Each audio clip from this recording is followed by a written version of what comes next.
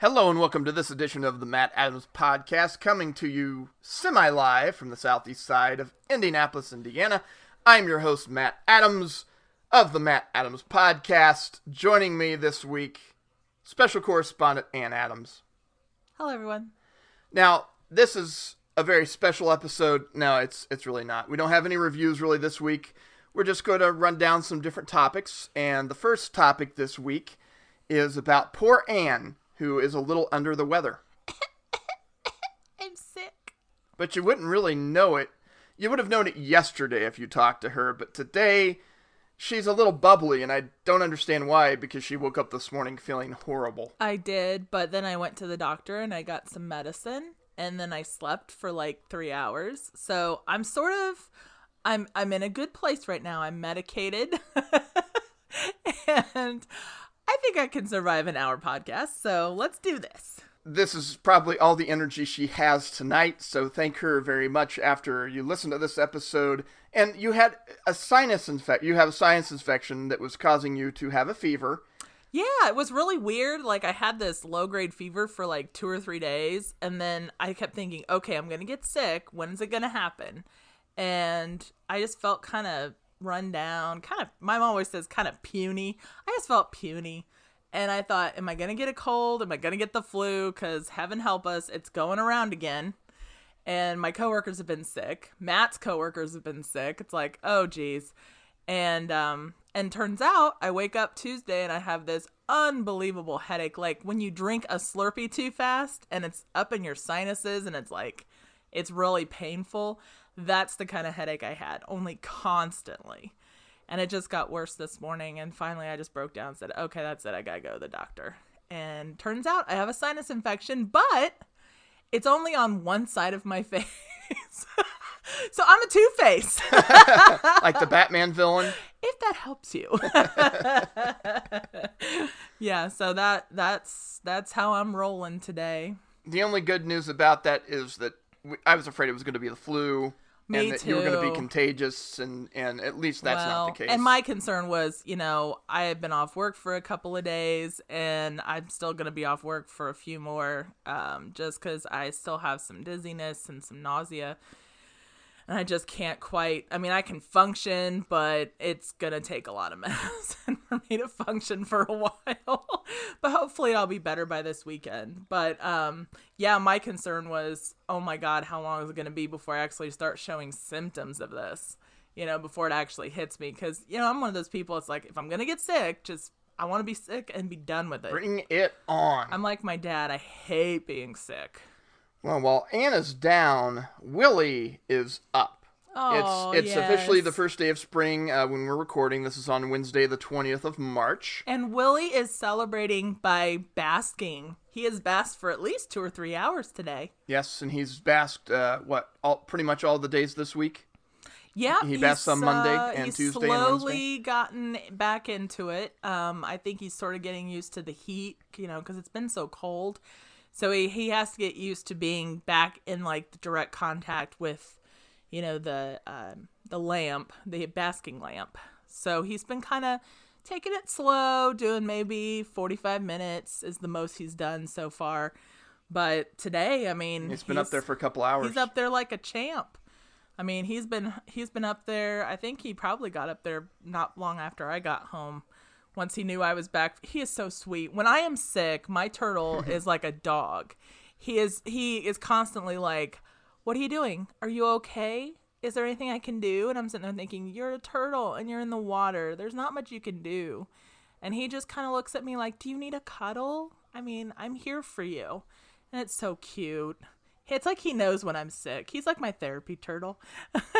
Well, it's just good to see because we know that for us that means spring's here because Willy is now out of his semi-hibernation state where he just wants to be in the water pretty much all the time and doesn't really get up and bask. That's what turtles do during the winter. And so now this means we're truly getting into spring here because he senses it. Because now he's going to be in his normal routine. He's going to eat at certain times. He's going to get up and bask for a couple hours. And that's good for him. Like we've mentioned before, good for his digestion, good for his shell, and then helps him regulate his body temperature as well. So a lot of benefits to him getting up there and basking. Yes.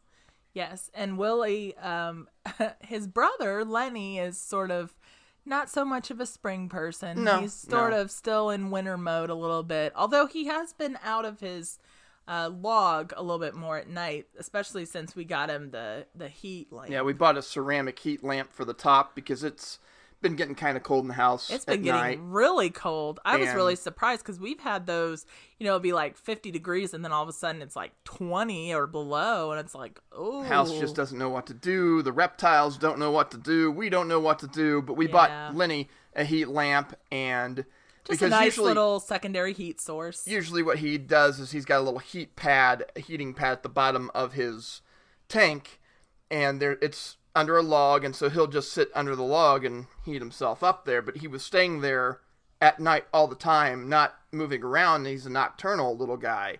So you took him to the vet for a checkup. He's healthy. He's good.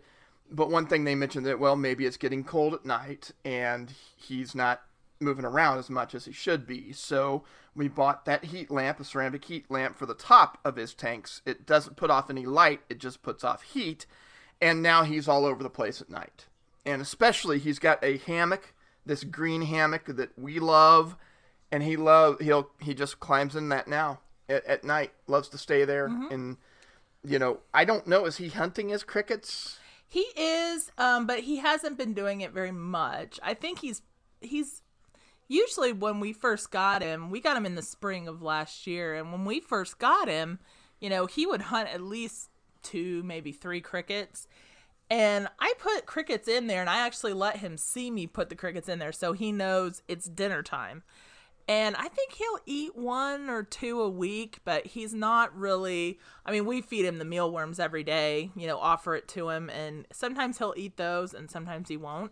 But lately, he's been eating his mealworms and his waxworms. So, I think his appetite's there. He just probably hasn't been very much in the mood for hunting. But I'm glad that we figured out that ceramic heater, because this was the first winter we've had him. Yes. And our winter started out really mild. And he was fine. Like, he was still moving around at night and everything was fine.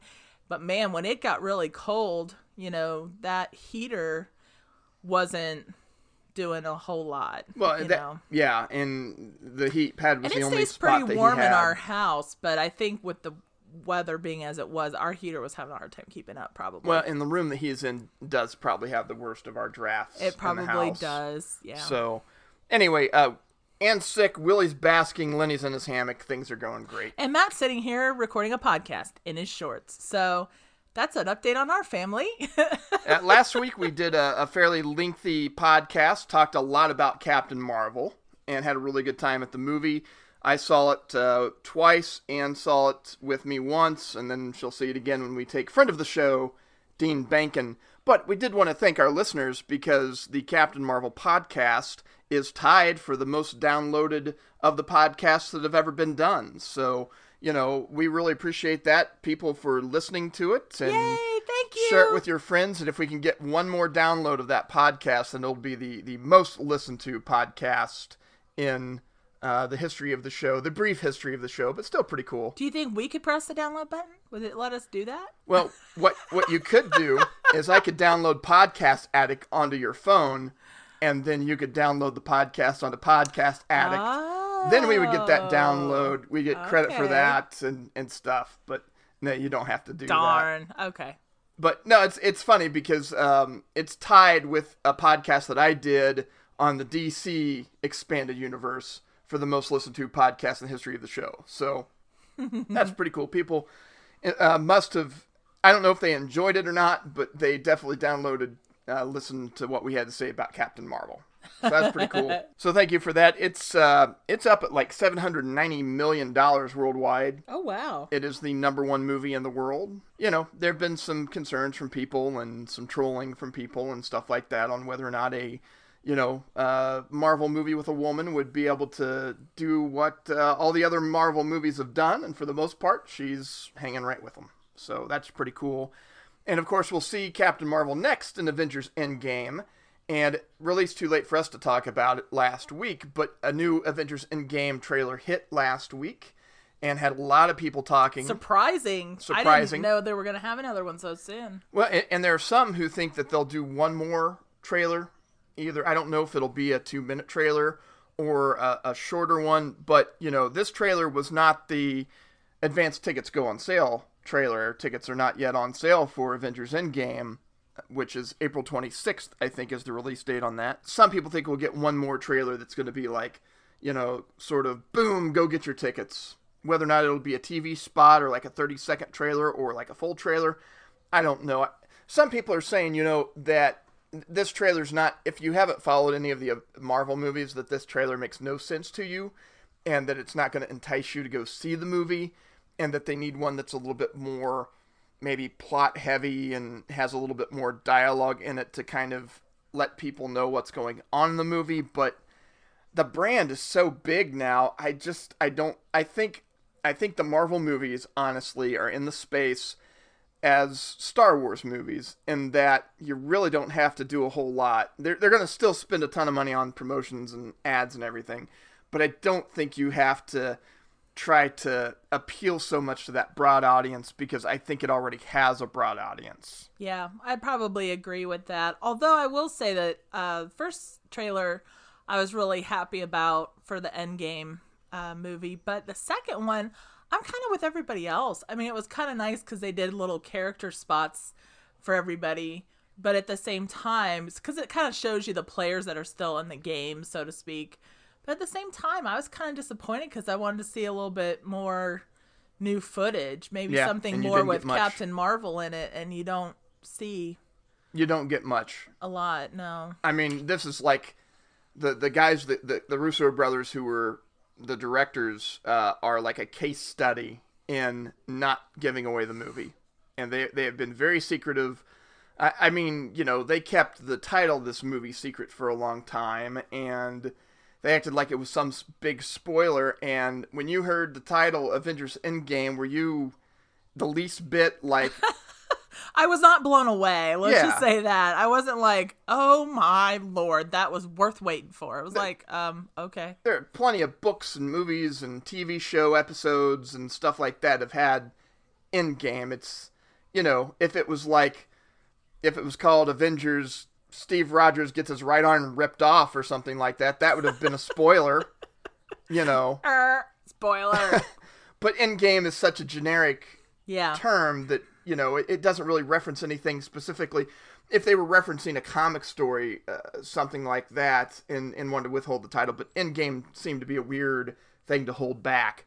But that said, the trailer was interesting because it kind of sets up Iron Man, Captain America, and Thor as your big three, and it uses footage from the first Iron Man movie, the first Cap movie, and the first Thor movie to kind of set up these characters and the emotional journey that they've gone through the movies. And then it does show us some new stuff, but I'm not sure how much you can trust your eyes, because the Russos said this week that there are a lot of misdirects in the footage that they released in the trailer, and some of the stuff that you may have seen, you may not really have seen. And they have a history of doing that. We talked about during pre-show, there's that very famous scene from Infinity War, from that trailer, where the Hulk is running with everybody. Hulk doesn't come out after he gets beat down by Thanos at the very beginning of that movie. So that is footage that was in the trailer that wasn't in the movie. Thor Ragnarok, which they did not direct, but Marvel and Disney obviously put out, they didn't show Thor with his eye gouged out because they didn't want to spoil that in the movie. So they've been known to take some things and take some liberties with them in order to try to preserve any surprises that you would have as a film goer. Do you like that, or do you still wish that you got just a little bit more? I'm one of those people that sometimes I like to be spoiled, but other times I kind of want to know when I go see the movie. And I think with Avengers, I don't mind being misdirected. But then again, I know there's some serious comic book fans out there that are they freak out when they see something in a trailer that they don't think is accurate. And then they come to find out when they see the movie, oh, it's just like the comic. Well, and then they teased us for no reason. And it's made us mad for no reason. And I'm like, geez, I don't get as worked up about it as some people do. But I think it's kind of funny that they they redirect you like that. It's because there's some people out there, some directors out there that love to mess with you so bad. I know some of the Star Wars directors loved messing with us with 7, 8, and 9, and even with the Clone Wars. Isn't the director of that, isn't he infamous for saying stuff? They talked about it on Jedi Council, the Clone Wars guy. Oh, Dave Filoni? Yes! I kept thinking something that rhymes with pony. Baloney. Filoni baloney. Doesn't he do stuff? Yeah, he's known for trying to not give stuff away too and misdirecting as well. And in those things that have passionate fan bases, I think that's good. Kind of tries to preserve stuff, but it also, after the Avengers trailer drops, then you get like 10,000 YouTube videos of people breaking down the trailer and giving their thoughts and analyzing it. Which, honestly, if we had a YouTube channel, we'd probably do that, too. But then again, we also have lives. Sometimes. So. One podcast a week, I think we can do. Yes, yes. Otherwise, no, it's not going to happen. So, if we didn't have day jobs and we could rely on YouTube money and stuff like that, we probably would do it. But we can't and we don't, and we do have jobs, so, we can't do that. But the thing is, I don't feel bad for him, but if you can't trust your eyes as to what you're seeing in the trailer, then how do you expect to draw out any plot points or anything? All you can do is theorize anyway, I guess, until the movie comes out. You can't even trust what you're seeing in the trailers to formulate theories about it. Everybody seems to agree that Hawkeye has one heck of a haircut. His hair is awesome in that movie. I think it's magnificent. People have been making fun of him for that. Why? Like the faux hawk thing he's got going on. I think it's magnificent. But then again, we're very hardcore Hawkeye defenders. I love Hawkeye. He's one of my favorite characters. We love Hawkeye. We're good with that. And then there's been a lot of discussion, too. There's sort of a fight. It looks like there's a crashed ship or something on a planet. And it looks like we've got Captain America down there. We've got Nebula. We've got War Machine and Rocket down there. Looks like they're having a fight with somebody. The only person I could think of that they would be fighting would be Thanos. And there's no way that they're showing you the final fight of the movie. So there's some thought that perhaps at the beginning of the movie, the Avengers try to figure out where Thanos is, go up there and fight him to try to get the Infinity Gauntlet back and, try to fix everything. And that they either get beaten down or the gauntlet doesn't work or anything and they have to go to a plan B. Well, that's going to be really hard to get the gauntlet from him because isn't it pretty much molded to him? It looks to me like it pretty much, when he snapped, it pretty much looks like it fried itself to his arm. They're pretty much going to have to cut off his arm to get it. And I don't know if by doing the snap, if he used so much power that he harmed some of the Infinity Stones. Or maybe it only has one snap in it. Maybe it's just a one snap gauntlet and you can't fix it by way of the Infinity Stones. They may have to figure out another way. So I think that's what's going to happen is, then they're going to come back to Earth.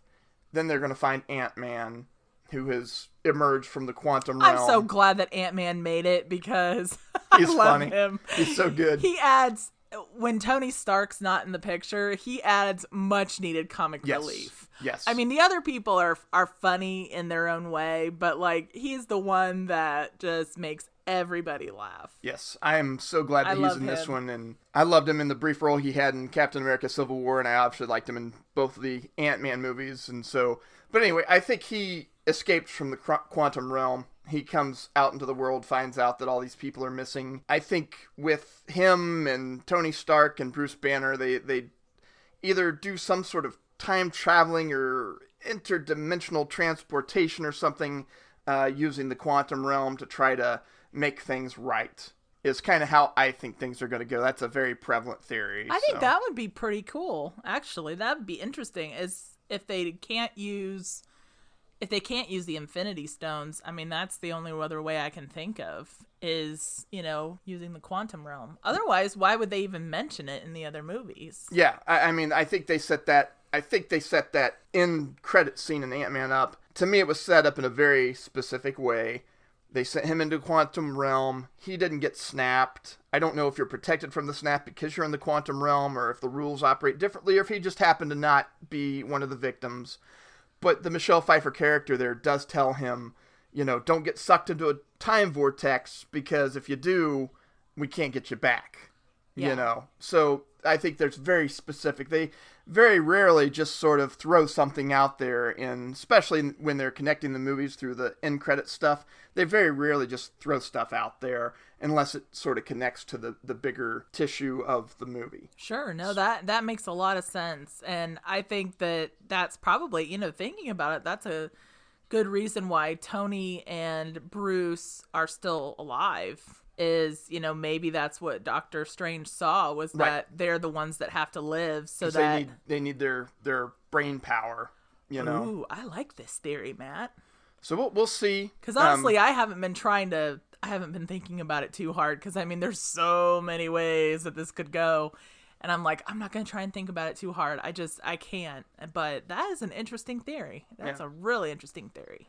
And it's sort of, I did not come up with all that by myself by any stretch. It's sort of a cumulative effort from reading a lot of different things. Plus, we also know there's some set pictures of Chris Evans in the uniform, the Cap uniform that he wore in the first Avengers movie. And we've got Thor dressed in his old Thor uniform with the long hair. Oh, we're and going everything. Old school, huh? So it looks like they go back to the Battle of New York. Which we know would have had at least 2 Infinity Stones there because of Loki's scepter and the Tesseract were both involved there. So if they were trying to do some time travel shenanigans to gather Infinity Stones, that's a good place to go and do it. Oh, that would be interesting. So we'll see. And then we also know that there are going to be some flashbacks because some characters that we know are going to appear, or at least supposed to, include Crossbones from Cap Winter Soldier. And Captain America Civil War just was in the first part of that. He doesn't have anything to do with Infinity Stones, but if he's in it, then there's either a flashback or some sort of time travel sequence. Also, Tilda Swinton's supposed to be in it and make an appearance as the Ancient One from Doctor Strange. Yep. And again, that's a character who has died. And yeah, she was able to talk to him on the astral plane for a little while, but then she was gone. She's finished. And so for her to be back in it means that there's got to be some sort of either flashback or time, time swing.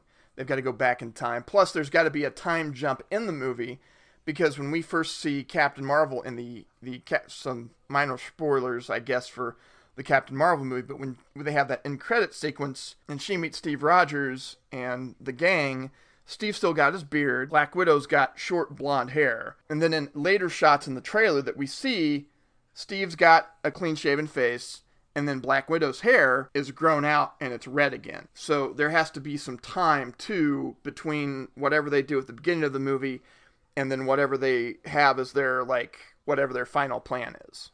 We won't spend the whole podcast speculating about Infinity War or Endgame, but those are just kind of some of the things that I found interesting from that trailer. Yeah. April the 26th, Yay. We'll probably do a reaction podcast to that, and because we got a lot of headway out of Infinity War when that came out. We did a couple podcasts on that. So Endgame is, as big as Infinity War was, and I think it was the 19th movie in the series, Endgame is going to be the 22nd, and it is the culmination of all these things that we've seen in the cinematic universe that Marvel's put together.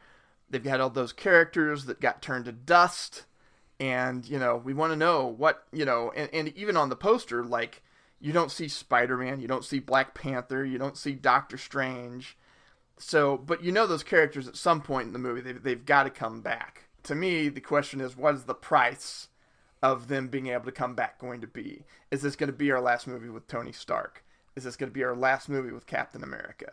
I don't know. Maybe, maybe not. And I hope, if there is some time travel involved, I do hope we get at least one more scene with Peggy Carter. Oh, yeah, that would be sweet. It would be sweet, wouldn't it? Yeah. And maybe they could dust off, what's his name? Is it Dominic Cooper? Oh, the guy that played Howard Stark? Yeah. Yeah, it was Dominic Cooper. That'd be pretty cool. I'd love them to dust him off and bring him back, because I would love for him and Tony to see each other. That'd be great, pretty good. Yeah, that would be good. We'll see. That's all fan service.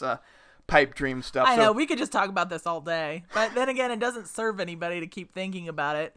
Because otherwise I'll be thinking about it in my sleep. And I try not to get carried away, even though I want to like think about it all the time until it comes out. We could probably fill 3 podcasts with what we'd like to see. So bad. Different theories about Endgame. We know that is one of the big movies coming out this summer. And we did sort of a thing earlier in one of the podcasts where we went through some of the movies that were coming up and what we wanted to see. And we thought that we would go through that and do a similar thing, except most of the movies that we're going to mention are ones that are coming up that we didn't necessarily mention during that one. We hit a lot of the big ones, Captain Marvel and Endgame and stuff like that. There's a few big ones in here, but we're going to call this segment Movies Anne Wants to See, even though it's not necessarily representative of things. But the first movie that we have out is coming up this week, actually. It's from Jordan Peele. It's called Us. And I remember seeing the trailer for that, and it looked really creepy, and it's a horror movie, and it sounds to me like it's a hard pass for you. It's funny that you said movies that Anne wants to see, and then we start The first one is a movie that Anne does not want to see. If it's a horror movie and it looks interesting, I will give it a try. I don't always go to see horror movies in the theater. That's really rare nowadays. I usually will wait till they come out on video, and then I watch them during the day when it's light outside, or I go over with my dad and watch the movie. Because he's like me. He doesn't like to watch horror movies by himself. So, yeah, Us, it just looks too creepy. I don't know. That's just... No, I don't think that's going to be one that I'm going to want to see. I'm not... I mean, really, the only horror movie that we've seen recently is A Quiet Place. It was a really quiet place. Very quiet place. Super quiet. And it's really good. We need to actually take that one over and watch it with friend of the show, Dean Bankin. Dad would like that one a lot, really. So, it was very impressive. I was really impressed. Yeah, I don't love horror movies. To me, that was more of a thriller type of movie. Yeah, it wasn't really a horror. Elements.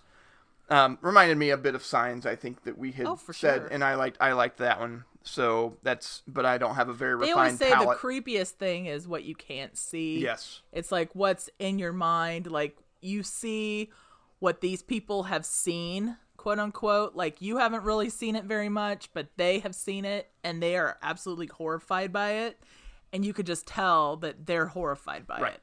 And that's sort of, I call it horror by association. And to me, those are the scariest horror movies. But so we'll probably skip that one or watch it on video. Yeah, we're gonna skip it. Nope, it's a hard pass. Also opening this week, Hotel Mumbai, which we saw a trailer for. One of the movies we went to not too long ago. But I just kept thinking it's so much like Hotel Rwanda, with Don Cheadle. Mm-hmm. And I don't think I've heard very much about this, like the story behind it. Have you? Not especially, no. I remember we went to Franklin College, and we got invited to. There was like we get like invited to these lectures that Franklin College still has, and it's like only 20 minutes away for us. So we go every once in a while, and I can't remember, was it like 2009, maybe 2010, somewhere in that area. We were invited to a lecture where Paul Rusesabagina was speaking, and he was the author of the book that Hotel Rwanda is based on. And he was actually the hotel manager of the hotel that was the refuge for the people of that part of Rwanda that were under attack.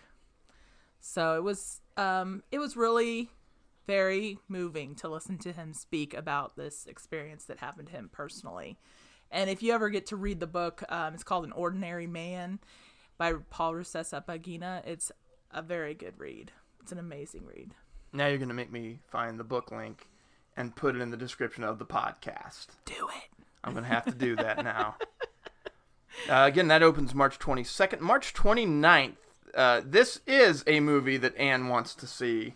Of the first three, it's the first of the first three movies we mentioned that you actually want to see. Yeah, Dumbo. I'm a big fan of Tim Burton. I like his imagination and the way he makes his movies. And, Dumbo, I have mixed feelings about Dumbo. I'm a lot like Matt in that Dumbo is so incredibly sad. And it just, even as a kid, I mean, it just tore my heart to watch Dumbo. But it was such a sweet movie. And that little elephant, oh, Lord. But the older I get, and, you know, now I have adopted babies of my own, and they're baby animal babies. They're not really babies, but they're animal babies to me. I just can't imagine that poor little elephant. Oh, anyway, but I do want to see Dumbo. Matt, I think, could just care less. He's giving me that look right now. But if we don't see it in the movie theater, at least I'd like to watch it on DVD. I think it would be really cute. I'll go see it with you, and we can cash in our movie tickets for Disney points at the very least. That's the only reason you'd want to even go is Disney points. Plus, I mean, I don't have to directly pay for my movie ticket to go see it, you know, because it comes out of That's true. Since we pay the AMC Stubs membership, so, you know, I'd go see it, pay for Ann's ticket, get the Disney movies movie club or movie rewards. I think that we always cash in our tickets and earn points, and then we get more Blu-ray movies and stuff. So it's a nice little program. More Disney movies. April the 5th is an interesting day. There's 3 movies that are coming out on April the 5th. I think the big one is Shazam. Yes. That we've talked about, and it's another. You know, it's funny because DC tried to go dark and gritty with Superman and Batman v Superman, and kind of Suicide Squad and stuff, and it didn't really work out. The only successful, well, Suicide Squad made a lot of money. People do forget that, even though a lot of people dislike the movie. It made a lot worldwide, but it also had a high production budget. But the 2 movies that have made the most in the DCEU, or at least have the most positive reception, are Wonder Woman and Aquaman. And so Wonder Woman's a hopeful movie, and Aquaman is balls to the wall insane in a good way. I love it when people use the term balls to the walls. I just think that's such a great term. Well, you know, they do the honest trailers. Uh-huh. You know, they did an honest trailer for Aquaman, and it's pretty funny. Like at the end, they always do like a cast list of the different characters, and, you know, they'll be like, also starring, and they're like, Patrick Wilson screaming, and they just put this super cut together of like the 6 times that Patrick Wilson screams as Ocean Master in that movie. He does. And it's a lot. And then they're also interrupting explosions. There are 4 times in the movie where characters are delivering exposition or talking to each other, and they get interrupted by an explosion. So we'll have to watch for that next time we see that movie. Oh my gosh, Michael Bay, things are exploding. Pretty much. But those movies were especially Aquaman, which went over $1 billion and is the highest grossing of the DCEU movies, is a fun movie in tone, and Shazam looks to be a fun movie in tone. So I'm looking very forward to that one. I think it looks really cute. And hey, you can't go wrong with a little kid that says Shazam, and he becomes like a superhero. I love Zachary Levi. I think he's a great. I think it sounds pick. like a really good family DC movie. Yeah, and that's the initial reviews are that way. It's a really good family fun movie. So I'm looking forward to that. Also on April the 5th, The Best of Enemies, which is a movie that Anne wants to see. I would like to see that. I don't know a whole lot about it, but I do remember reading about it. If you've not seen the trailer, you should watch it. I have not, so I guess I should. I guess so. I didn't know anything about this until we were putting this list together. And goes, oh, I want to see that movie. What movie is that? I don't know. I have no idea. I don't know. There are no spaceships, no laser beams. I didn't pay attention, I guess. Unless beams come out of like Sam Rockwell's eyes. Hey, you know, that could happen because in this movie, it takes place in the 1970s in North Carolina. And Sam Rockwell plays C.P. Ellis, who at that time was the, what do they call it? The, I don't know, the great, they call it like the great Cyclops, or he was like one of the heads of the Ku Klux Klan. All I know is like Grand Dragon or Grand Wizard. Oh, what do they call it? We might have to Google it. Let me look and see what it says. Yeah, there's like Grand Cyclops. Okay. There's also like the Grand Sentinel, the Grand Magi, the Grand Ensign, the Grand Scribe. I mean, there's so many things. But yeah, C.P. Ellis was a Ku Klux Klan leader. He was also a big unionist. It takes place in 1971 when the community in Durham, North Carolina, they are looking to integrate their schools once and for all. They want to go ahead and get everything just finally integrated because this was something that they had been fighting for a long time. And so the city council brings in Ann Atwater, who is a very well-known civil rights, she's an African-American woman, civil rights leader in the community. And they have like these council talks, trying to figure out a way that they can peaceably get this accomplished. And so they invite all kinds of different civic leaders from the community to come in. And one of the civic leaders that they invite to be on the council is C.P. Ellis. It's so funny because during these meetings, he and Ann Atwater actually find out that they have a lot in common. C.P. Ellis, I won't give a whole lot away, but in the end, C.P. Ellis, I mean, he changes his whole view. He actually becomes one of the people who turns against the Klan. It's going to be an interesting movie. I'm interested to see how they adapt it. It's not, as far as I know, it's not based on a book. It's just based on this true story of these two people from not so different backgrounds, surprisingly. They find out that they do have a lot in common. That actually does sound pretty interesting. So yeah. We'll probably try to check that one out. Also opening on April the 5th is Pet Sematary, which you said before the show that if you had to choose between us and Pet Sematary, you would probably be more inclined to see that I one. would see Pet Sematary, just because I've seen the original. I have not read the book, but I have seen the original movie. This one looks like it has a more serious creep factor to it. Like the kids with the animal masks and the drums. We're talking like creepy children and Native American signs and all kinds of super creepiness. And they have that drum beat in the trailer that's very creepy. Yeah, super creepy. Yeah, no. Hard pass. Maybe I'll rent it and watch it during the day. I will say this. I'll cuddle with Willy on the couch. We'll watch it together, and I'll be like, don't worry, Willy, I'll never bury you someplace like that.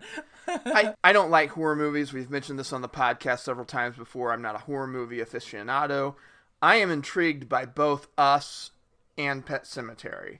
Am I intrigued enough to watch them? I don't know. No, I don't think you are. You're the kind of person that you're like me. You get intrigued by, I think, the creativity behind the movie and like the idea. It's like, oh, that's a really interesting idea for a movie. But in the end, it's like, do I want to sleep at night?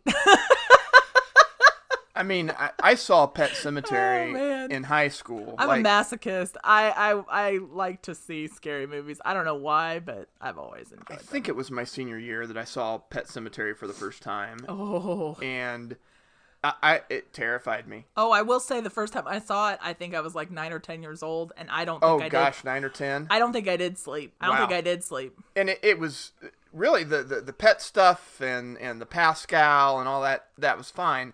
It was the sisters, Zelda, that they'd locked away. I couldn't handle that. She was creepy. I was super creeped out because if you ever read you read the story of the monkey's paw. That's like a really famous story that, once you bury something, it doesn't come back the same. The kid, the kid that came back in Pet Sematary, I'm like, no, thank you. Yeah, super creepy. But I would almost, don't think I'll ever watch the original ever again. I remember it fairly well, and I would not mind seeing the new one to compare it to what I remember from the original. But I don't know if I feel overwhelmingly great about doing that. Yeah, I mean, I don't feel absolutely compelled to go, watch it immediately. I think maybe one day when the mood strikes me, but if I knew that we were going to have 3 straight days of sunshine with no darkness... If we lived in Alaska where it was sunny for 12 hours, maybe we'd do that. 12, 15, 24 hours. I get that squeamishness, I think, from my dad. He doesn't like horror movies. My mom doesn't really either. Your dad doesn't even really like thriller movies that are too scary. Dad could barely handle Jurassic Park. Yeah, bless him. He's so sweet. But, yeah, so, we'll see about that. All I know I think my dad will want to see Pet Sematary, though. I'll tell you what. I don't know why, but... And I don't know why I always refer to him as friend of the show, Dean Bankin, but I always do. I think he would. I think he would appreciate that if he ever listened to the podcast. But if friend of the show Dean Bankin wanted to watch that, feed us and keep all the lights on downstairs. And we watched it in daytime. Maybe we could do that, and then we could all laugh it off. Oh, that wasn't scary. And then we go home, and it's like, Mr. Marbles. Well, we'd watch it on a Sunday. Like you said, they'd feed us, we'd watch it with the lights on, and then afterwards Dad will be like, okay, so let's watch a palate cleanser. Let's watch a lighthearted movie. Let's watch Ant-Man and the Wasp. Let's watch Captain America, the first Avenger. Then April the 12th is one I don't think we mentioned last time. Missing Link. Oh, is done by the folks who did Kubo and the Two Strings, I think. It looks so cute, and I love that Hugh Jackman's in it. That's adorable. Hugh Jackman and Zach Galifianakis, I think, are the two big voices in that. Yes. And it's kind of this, missing human ancestor, missing link, as they say, and they find him, and he's fairly intelligent and wants to try to find the other people of his species. Hugh Jackman looks like, the adventurer, the refined adventure gentleman. He's like the British refined archaeologist who's like dressed from like clothes from the Victorian era. The gentleman adventurer. Yes, and he's sort of like the Rudyard Kipling of the story, and he basically is on this quest in the forests, and he gets a letter from this Sasquatch type creature that apparently can write, and asks him to come and find him and meet him because he needs help. And he finds this creature and finds out it can talk, and that it's looking for its ancestors and the rest of its family, technically. And so they both go on an adventure together, and it looks really cute. It looks fun. If I had my choice between Pet Sematary and Missing Link. Oh, I mean, that's no Missing contest. Link by a landslide. No contest. On May the 3rd, Ugly Dolls, which very popular plush child's toy. We've actually got one of them, I think, don't we? I have an Ugly Doll. Don't you call him Turny Bernie? Or I do. I call him Turny Bernie because he's got two sides. It's a kid's animated movie, kind of in the same vein as Trolls. And I love Trolls more than I thought I would, so I'm really looking forward to Ugly Dolls. It looks super cute. It's a typical kids computer animated movie, lots of bright colors and pop culture jokes, but when I went to see Captain Marvel, Anne was supposed to go with me on Saturday with my friend Krillich, and she couldn't because she had to work. But anyway, that trailer for Ugly Dolls played before the movie, and there was this joke that was in the trailer, and I sat there and I said to myself, if they show this trailer when I take Anne to go see Captain Marvel, she is going to laugh out loud in the movie theater. And they were going through the different celebrity voices, and they named Blake Shelton, plays a character, and some character gives their name, and he's like, I love literal names. Isn't that right, gibberish cat? And then this cat goes, blah, blah, blah, blah. And it was pretty funny. I thought it was actually pretty funny in the theater, but I said, because I know Anne's sense of humor, I said, Anne is going to laugh. You're going to hear her laugh at that in the theater. And so when we went to see Captain Marvel, they did show this trailer, and guess what I heard in the movie theater after that line? Anne laughing hysterically over everybody else in the theater. It was funny. It was funny. But I enjoyed it. I would go see that movie just because of that one laugh that I got out of the gibberish cat line. What's your name? Wedgehead. I love literal naming. Isn't that right, gibberish cat?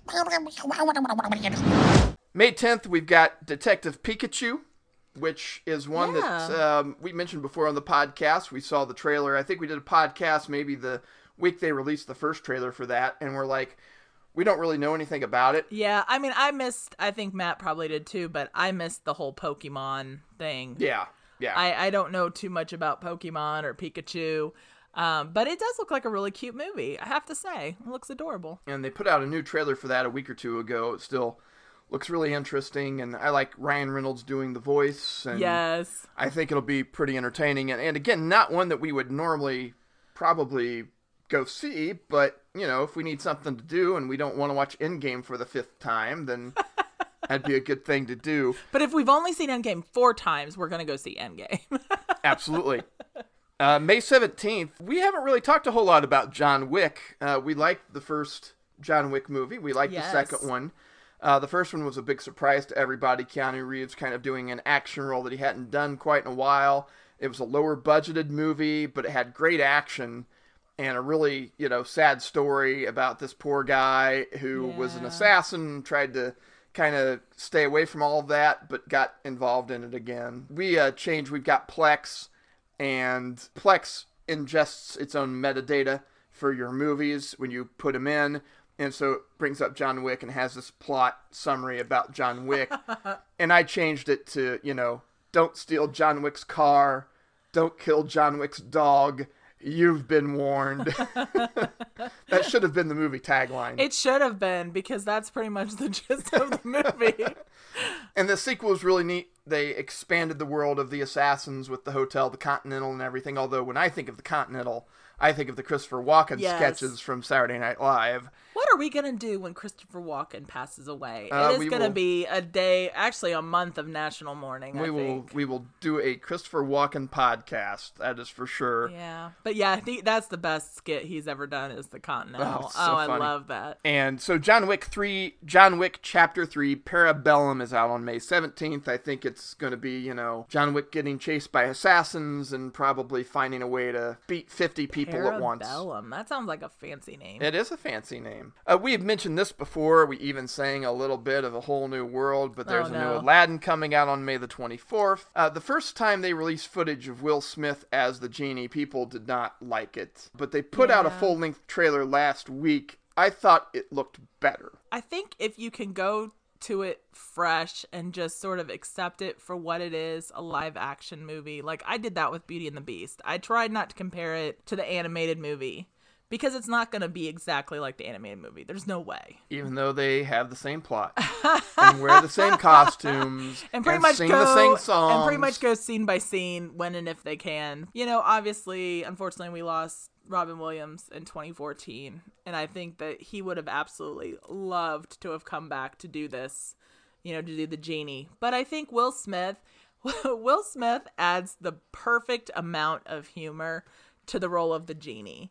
And I like the fact that he doesn't try too hard to imitate Robin Williams in doing the genie. Looks like he's doing his own thing, he tries but still to do his own tribute, thing. Exactly. I mean, because you can never beat Robin Williams. No. But I think other than Robin Williams, who made that really his own, if you can't have Robin Williams, I think they picked a really good person to be the genie. And so I'm looking forward to it. I thought the trailer that they released looked really good. And like you said, it had a lot of beautiful people in it. Don't you love it? It's like, that's one of the reasons I used to watch the CW shows. I'm like, I can't look away. It's like beautiful people in teen soaps. I mean, it's like, I don't even care what's going on. I'm just looking at how wonderful their makeup is. It's like the same thing. Like, everybody's so pretty in that movie. You'll get a kick out of that. There are several websites that refer to the Jafar character. Oh, yeah. As Hot Jafar. He is actually very good looking compared to what Jafar was in the animated movie. I think people in their mind had a vision of an older guy, creepy guy, creepy. Like he kind of was in the cartoon. But they skewed younger with this character. It's like, I can totally see the princess marrying this hot guy, It's like, ooh, no. Let's not think about that. The Lion King will be out later in the summer. I don't have it on the list because this is really excited. Through May. I love The Lion King. And I still have mixed feelings. I know that they'll do great with it, but it's hard. It's hard to accept when they take a beloved movie like that and they redo it.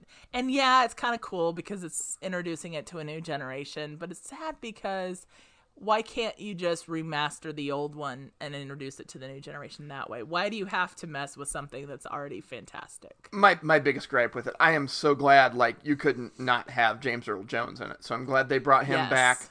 I mean, they could have just rerun his lines from the original movie to be fine, but I know that they recorded new stuff for it. And I like Chiwetel Ejiofor, but I love, how much I love Jeremy Irons. Yeah, that's really sad that how much I love his Uncle Scar. That. And I'm surprised. I wish they can change everybody else's voices, but Mufasa and Scar, I just wish they'd had James Earl Jones and Jeremy Irons. Yeah. But again, it's going to be, I think it'll still be good. Jon Favreau's directing it. He has an incredible track record. He did such a great job you know how much your dad loves the Jungle Book cartoon. Oh, it was well done. And he loved the sort of CG/live version that they did of the Jungle Book. So I don't really have too many concerns about it. I love Jeremy Irons so much. I know. It's really sad that they couldn't get him back. I like the 3-hour version of Kingdom of Heaven just because there's more Jeremy Irons in it. Oh, goodness. And then the last one on our list it's kind of funny because it sort of goes along with the fact that we've not seen Bohemian Rhapsody yet. Oh, yeah. We need to do that. But on May 31st, the Elton John biographical movie Rocket Man. And I'm actually probably more excited about this than you are because I am a big Elton John fan. Let's see. Dumbo, Rocket Man. This is the list of movies Anne wants to see. Very true. But yeah, no, Rocket Man is a biographical film about the great Elton John and the struggles that he went through, as a young artist and trying to make it in the music world. And it stars the guy from Kingsman, Taron Egerton. From what I read, he's doing his own singing in this movie. Which I think is very cool. And I think Elton John probably thinks that's pretty cool, too. Because, I think that was one of the criticisms of Rami Malek winning the Oscar in Bohemian Rhapsody is he didn't do his own singing. They used Freddie Mercury. Yeah, but I have to respect an actor that says, I can't do it. I can't sing. Yeah. There's no way I'm going to be able to do this justice. And I also respect the people that say, I'll give it a try. Let's see what happens. And, like with Joaquin Phoenix and Reese Witherspoon in Walk the Line, those are two people I never expected to do their own music. But they did. They sang all those songs. And I mean, I say kudos on both sides of the road on that because I mean it is kind of disappointing when they don't do it because then it doesn't really feel like you're sort of you're not the movie. Character. You know what I mean? Sort of like they're doing an imitation when you're not. Whereas if they can do it, there's more like sort of like with Tom Hiddleston in the Hank Williams. Yeah, movie. The Hank Williams movie. It was just really made you feel more in the movie, like in the moment, following the life. It didn't feel like you were watching, a movie about this guy's life with their music as the soundtrack. It was a whole different experience. So, but I'm really looking forward to this because it's sort of like a look inside the imagination of Elton John. He's such a creative person and he's such a just kind of a crazy mind. I mean, I used to love his outfits when I was a kid. I used to think he had the coolest outfits and the big sunglasses and the feather boas, and he was such an amazing artist. And along with Prince and some of these very eclectic people, he's just such a neat person, and it's amazing how much he's gone through personally and come out the other side. He had such a long battle with addiction and drugs, and a lot of that affected his music in a big way. I mean, a lot of the music he wrote when he was under the influence of drugs. I love how even though he credits a lot of his creativity from, the drugs, he also went through a long period of getting clean and sober. And then he basically dedicated his life to like AIDS charity work, things. I mean, he gives so much money to so many charities every year. I mean, it's incredible. He's just a really cool person. And what do you think from what you've seen in the trailers of the portrayal of him by Taron Egerton? Oh, I think in looks and voice, I mean, just in everything. I mean, Taron really did do a great job with Elton. I think it looks good. I think he looks a lot like Elton John. That takes us through movies Anne wants to see. We did want to mention we watched the other night The Hate U Give, which is a very interesting movie, and you've read the book, so we're not going to talk about this for too long, but I just wondered what you thought comparing the movie to the book. I thought they did a great job. I mean, there's only maybe one or two scenes that they probably exaggerated more for dramatic effect, probably because, certain scenes didn't translate well from book to screen. But otherwise, they followed the book really well. And I loved the book, The Hate U Give by Angie Thomas. If you get a chance, you should read it because I think it should be required reading for all children. Like, I think it should be a school required reading. On the library's wait list for the ebook version, I am number 137 on 30 copies. So one of these days we'll get there. No, I really liked it. Thought provoking. I've heard a lot of good things about the book, and I wish I'd put my reserve down before the movie had come out. It was still going to be a popular book, but then sometimes when a movie comes out, that popularity explodes a little bit, and I kind of got caught up in that on the wait list. Yeah, it was interesting. I mean, it's a different world out there, for people of different skin colors, and you really don't understand. And I don't say that seeing a movie or reading a book about it makes you understand it in the way that it impacts their lives, but it does give you food for thought about our own prejudices and how how we view the world. It opens up conversation.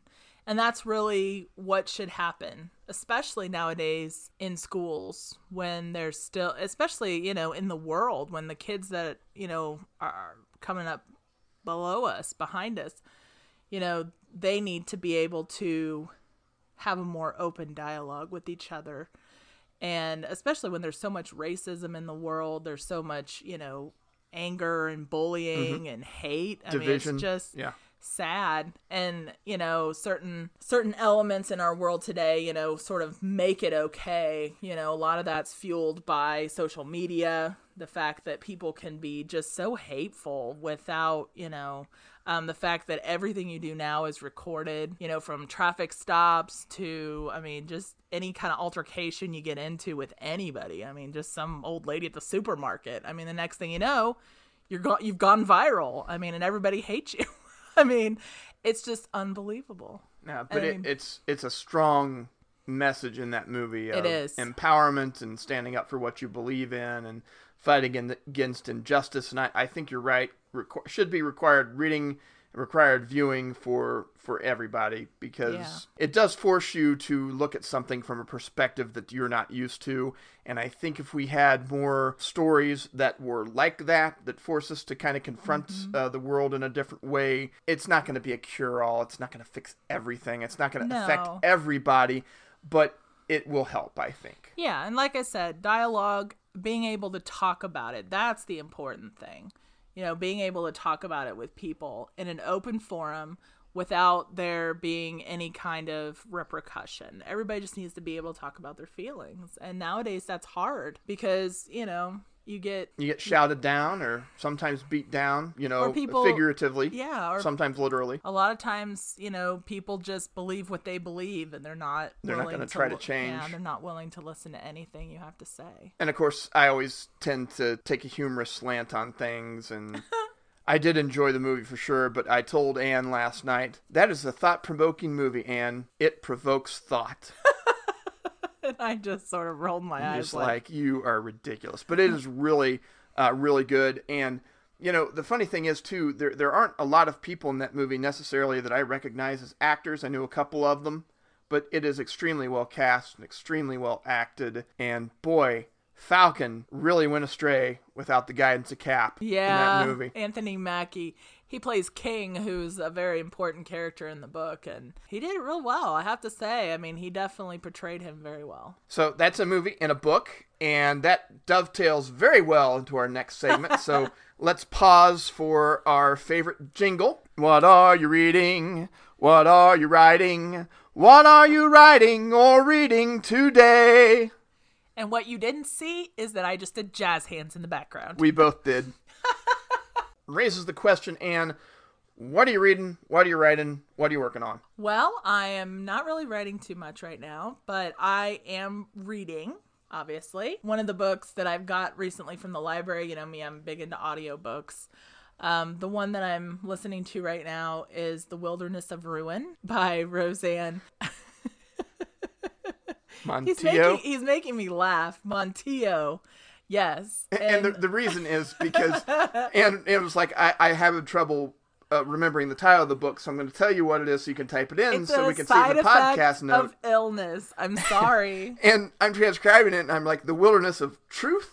She goes, Ruin! The Wilderness of Ruin. And she told me the author's name, which was Roseanne. And I'm like, by Margaret what? She's like, no, it's Roseanne. If I wasn't, across the way from you, I can't reach you. I'm would slap you. And it got even worse there. You said it's about Jesse Pomeroy, and I'm like, Jesse Palmer from The Bachelor? And you're just like, no, stop it. He knows better than to make fun of me when I'm sick, but he likes to do it because he knows it makes me laugh. When trying to transcribe the title, I just kind of got lost, but the words that I picked were completely wrong. No, it's like he wasn't even listening to me. But anyway, The Wilderness of Ruin by Roseanne Montijo. And who is Jesse Pomeroy? Jesse Pomeroy was one of the first serial killers, young serial killers in the United States. In 1872, he was 12 years old. He was basically sent to a boys' school. Back then, they were sort of like reform schools for young boys who were violent or just going the wrong path. And he had been accused of attacking several boys, attacking them and beating them up or leaving them very severely injured. And he was sent to a reform school. And then once he got out, he actually was accused of killing multiple people. He became a serial killer after he left the reform school. So, I mean, it's been interesting so far. I mean, as much as I remember listening to, because, being sick, I'm like laying on the couch, listening to my book. Next thing I know, it's like... I'm out. So, but from what I have been listening from what I remember, it was a pretty good book. It's very good so far. And that is The Wilderness of Truth by Margaret what? Stop it. Sorry. The Wilderness of Ruin by Roseanne Montijo. See, and you didn't even need the notes for that one. Nope. You got it. Again, Jesse Pomeroy, if you're interested in learning more about him, you can go, Wikipedia has a nice little article on him, or you can read, there's also another book, I think it's called Fiend, and I can't remember who the author was. That's another good book. But yeah, it takes place right here in the United States. It actually took place in Boston, Massachusetts. What book was I supposed to link in the podcast description? I've already forgotten. The book you were supposed to link in the podcast subscription. Was it one that I have read? It's one that you mentioned earlier in the podcast. Oh, Hotel Rwanda. Oh, An Ordinary Man by Paul Rusesabagina. An Ordinary Man. An Ordinary Man. So we'll have links to Hotel Rwanda, The Ordinary Man, and then the Cask of Amontillado. No, wait, the Wilderness of Ruin. And also The Hate U Give. That was sort of a Poe reference, actually. And Edgar Allan Poe was from Boston, Massachusetts. Look at you, Matt, making connections. I thought he was from Baltimore. No, I think he lived in Boston at some point, didn't he? We'll have to check that out. Isn't that who claims him as Boston? I thought Baltimore claimed Poe. We're going to have to figure this out. We're going to have to Google it. I think it's time for dun-dun-dun, some Google. Say, Ann, give me some Googling music. It's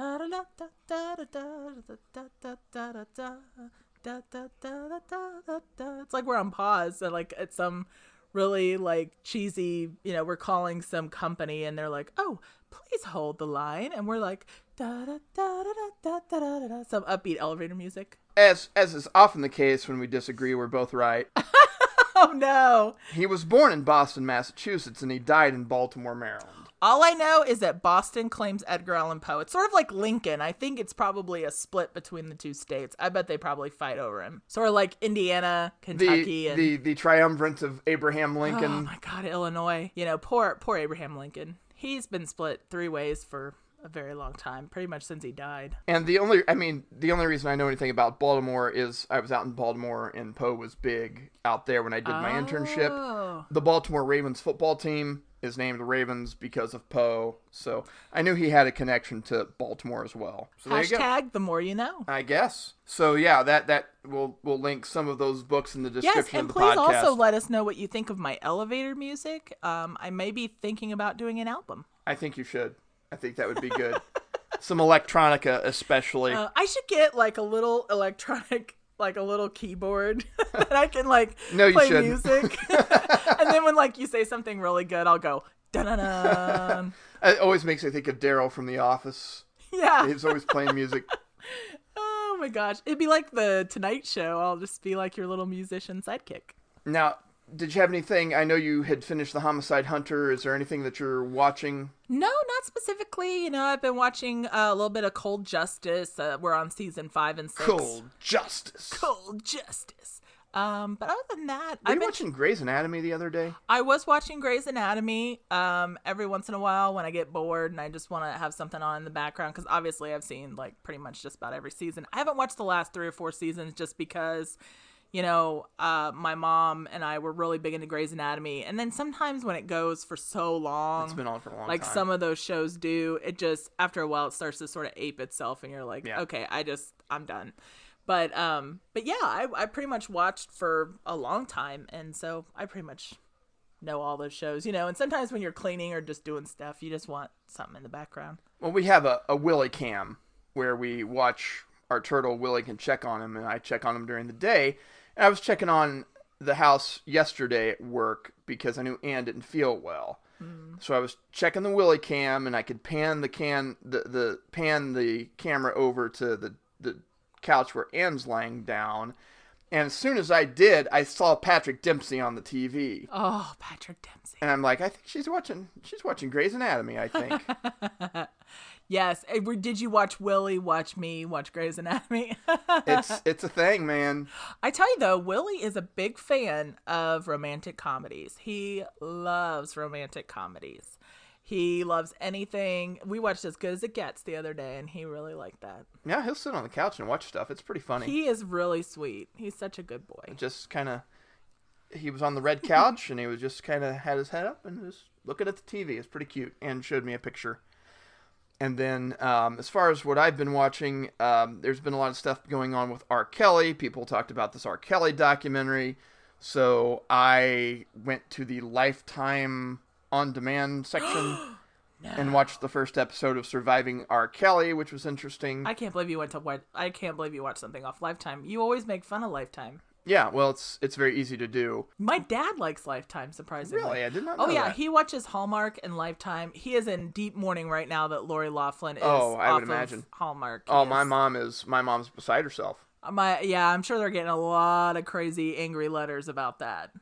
Well, she's a big star in, When Calls the Heart, and then the Garage Sale Mysteries or whatever she's on. Those are good. And there were supposed to be 3 new ones coming out, and now it doesn't look like those are going to come out. And it's kind of a bummer. They'll lie low for a little while on that, and then, they'll plead it down to some sort of misdemeanor that, fines you $5 in a candy bar or something, and it'll be fine. But what kind of candy bar do you think? Probably a Clark bar. Ooh. I think they still make those. Maybe Three Musketeers. Those are big, and they probably are a little bit more expensive. Not the bite-sized ones that Kramer handed out on the Peterman reality tour. The reality Peterman. Oh my gosh, the Peterman reality tour. And we watched the Muffin Tops the other day. It's a great episode. So anyway, I did watch the first episode of the R. Kelly thing. I don't know if I'll watch the rest, but maybe I will. Who knows? We mentioned The Hate U Give that we watched the other night. That's pretty much it for viewing stuff. As far as writing, I'm still working on Stars vs. Crimson, and I am 75,000 words into that, and that should be finished soon. I would anticipate within the next week and a half, I'll probably have a finished first draft. Wow. Which is always a big accomplishment whenever you get up into that 80 to 85,000 word range and you finish. What I'm reading right now is, Ann can tell you, and we've sort of made jokes about this before on the podcast, that I'm sort of into Scientology, but not into Scientology. I'm fascinated by Scientology. I read the Going Clear book by Lawrence Wright. I've seen the documentary. We watched the Leah Remini show that we've mentioned on the podcast a few times. And there is a biography of L. Ron Hubbard, the founder of this crazy quote-unquote religion, called The Barefaced Messiah by Russell Miller, I think is the guy. Russell Miller, Russell Davis, Russell Montillo. I don't remember. Matt. Da, da, da, da, da, da, da. That's my music while Matt's looking this up. We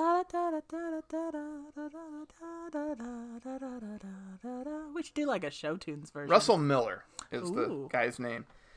And it was published like in 1987 originally and has been updated and stuff. But it's just about L. Ron Hubbard and how he always bragged about stuff and you can never believe anything. Was this the book that you were reading recently and you would like just stop like every 20 minutes and start laughing? And I just knew you were reading the L. Ron Hubbard book because you're like, there's some of this stuff is so ridiculous.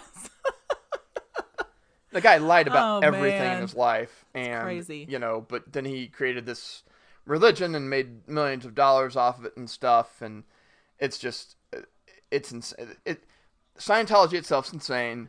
And if anybody that followed the religion knew anything about this guy and how this all came to be, they'd be like, I'm out. But, even before he quote unquote created Scientology, he was just crazy. Like, he lied about his military record. He was like, I fought this submarine and they're like, it was a piece of driftwood, and we fired on it and they had a big search for it. And then, he always wanted to be a skipper, command his own boat. But then they're like, this guy cannot take independent. We can't give this guy any independence. This guy is loony too. Because he's loony. And, he was like, I was shot a dozen times during this battle and couldn't hardly walk. And then I was dying on the table, and I heard the nurses say I was dying. And then I, went external from my body and looked down and went back. I mean, it's just nuts stuff in there. And he got into black magic. It's insane. Yeah. And it's really sad that, unfortunately there are people in this society that feel very lost and very hopeless. Dianetics, for a lot of those people, was sort of a way out, especially in the 60s and 70s, this whole revolution of people,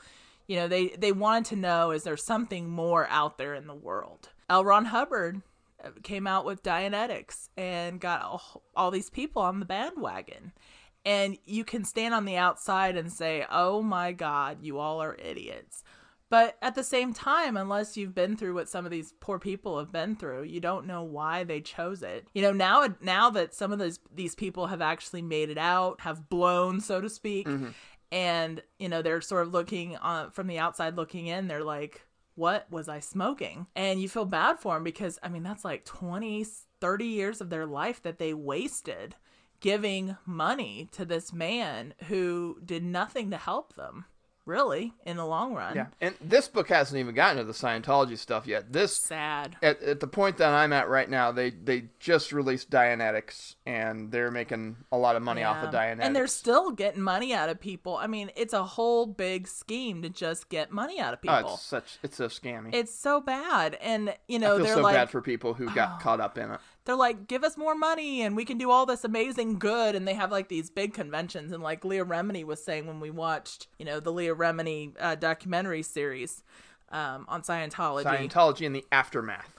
Very good series. You have to go, it's like mandatory that you go to like, 3 or 4 of these things a year. At these big conventions, they talk about how, drug abuse is down and, more kids are learning to read all over the world. And all of this has to do with Scientology, and that they're doing the most good. No one else is doing anything in the world to help these people except for Scientologists. When you give $10, $15, $20,000 to Scientology, it's almost like it's almost like mandatory that you give this money. In order to progress up your religion, you have to pay to take courses and get auditing, which is like counseling that they make you pay for. Well, and then that's not even counting the donations they ask you to give. I mean, and a lot of these people that are in this are families, like with young kids, and they live in this sort of dormitory lifestyle where the kids are sort of separated from the parents, and the kids don't see their parents for like hours on hours during the day. It's not like just a simple work day, you leave at 8, come home at 4, and you have dinner. No, these kids, they don't really go to regular school. They're basically put in the Scientology programs from little kids on up. And then their parents, sometimes their parents will leave at like 6 o'clock in the morning and won't come home till midnight. You never see your family. It's not, I don't think it's a good environment for families. Well, it's not. When you're working toward the cause, that's what they drill into you. Yeah. Nothing matters but helping the world and Dianetics. Hubbard's writings teach that a kid is not a kid, it's an adult in a child's body. So they don't have a lot of tolerance for kids. And then if you're a member of the Sea Org, you're really not supposed to have kids, although they've relaxed those rules a little bit. Yeah, and it was sad because when people did get pregnant back in the 70s and into the 80s, because when did they start relaxing the rules? Like the 90s, late 90s? Really not until the last decade or so. Yeah, so decade and a half. It's sad because they would make these people have abortions. It was unbelievable. Some of this stuff was so shocking. And a lot of these poor people that even made it out, they're still scarred to this day.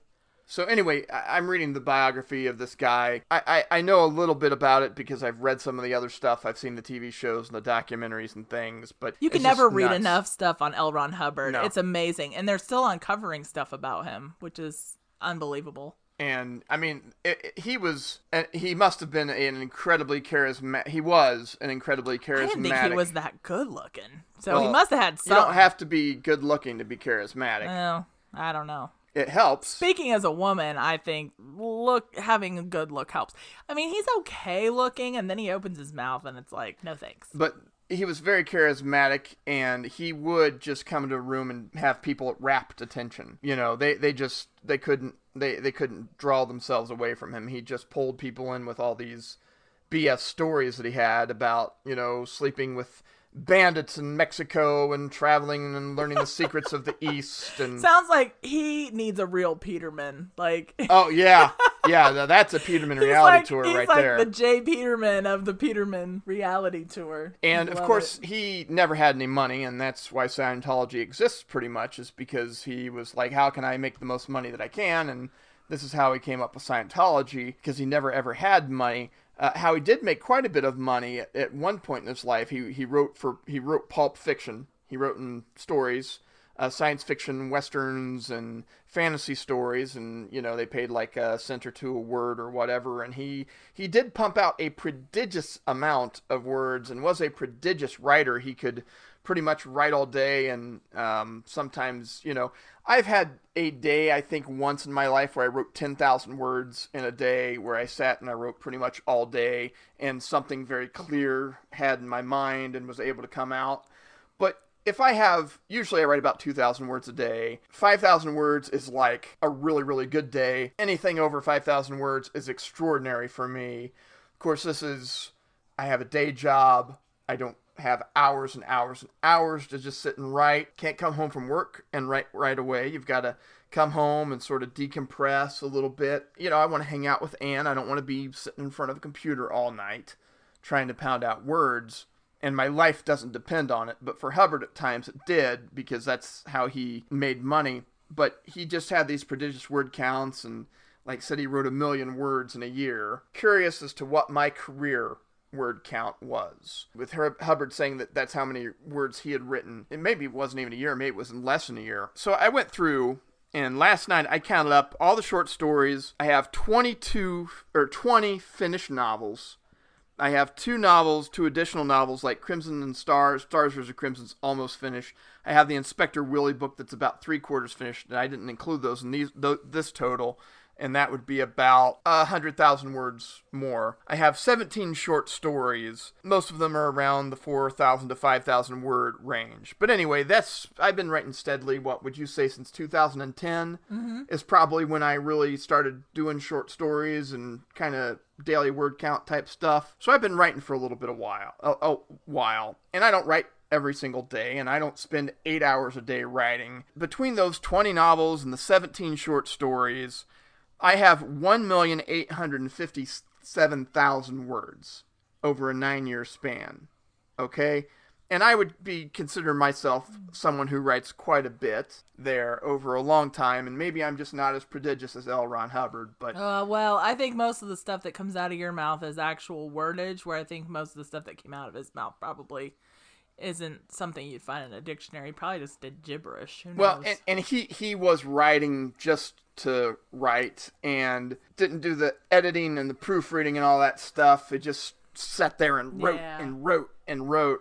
And so, like I said, he's got tons of short stories. He's written several novels and that sort of stuff. There's definitely a large body of work out there, and I have no doubt that he probably does have millions of words in total from all the stuff that he has written. But I just want to put in perspective that it's taken me 9 years to get 1.8 million words. Yeah. I have lapses where I don't write as much, but that's from a pretty steady output. I did throw in a couple of books that don't necessarily need to belong there to inflate the word count a little bit, but like I wrote a book called That's No Moon, and I wrote a sequel to it. The sequel word count is 147,000 words because that sequel has not been edited yet. And you know that my books tend to average between 90 to 95,000 words. Oh, So that means about 50,000 of those words are going to get jettisoned at some point.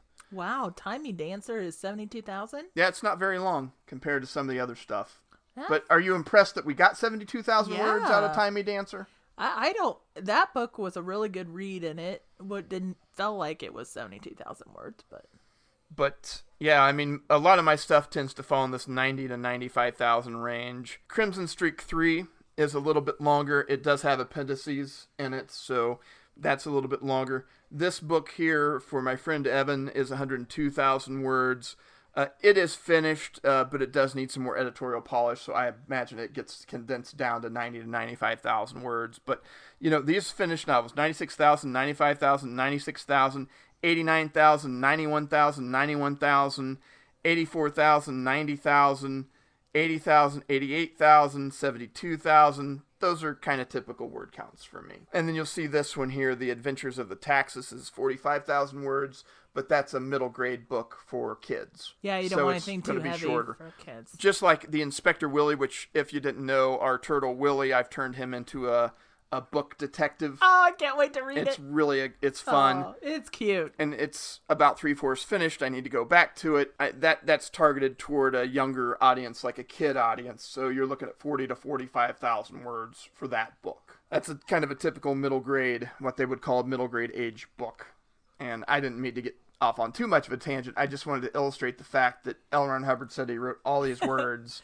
We're good at getting off on tangents. And I have written for quite a long time, and I have a pretty good word count overall. If you add up all the body of work, it's not too bad. No, not at all. I'm a fan. I fear no reprisal.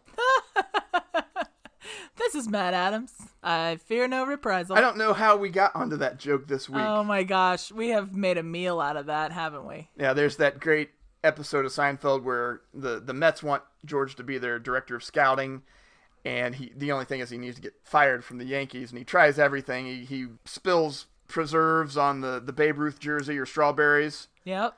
And he's bodysuit man running out in the field like a naked guy. Yep. And then at one point he gets in his car and rants about the Yankees and drags the World Series trophy behind his car.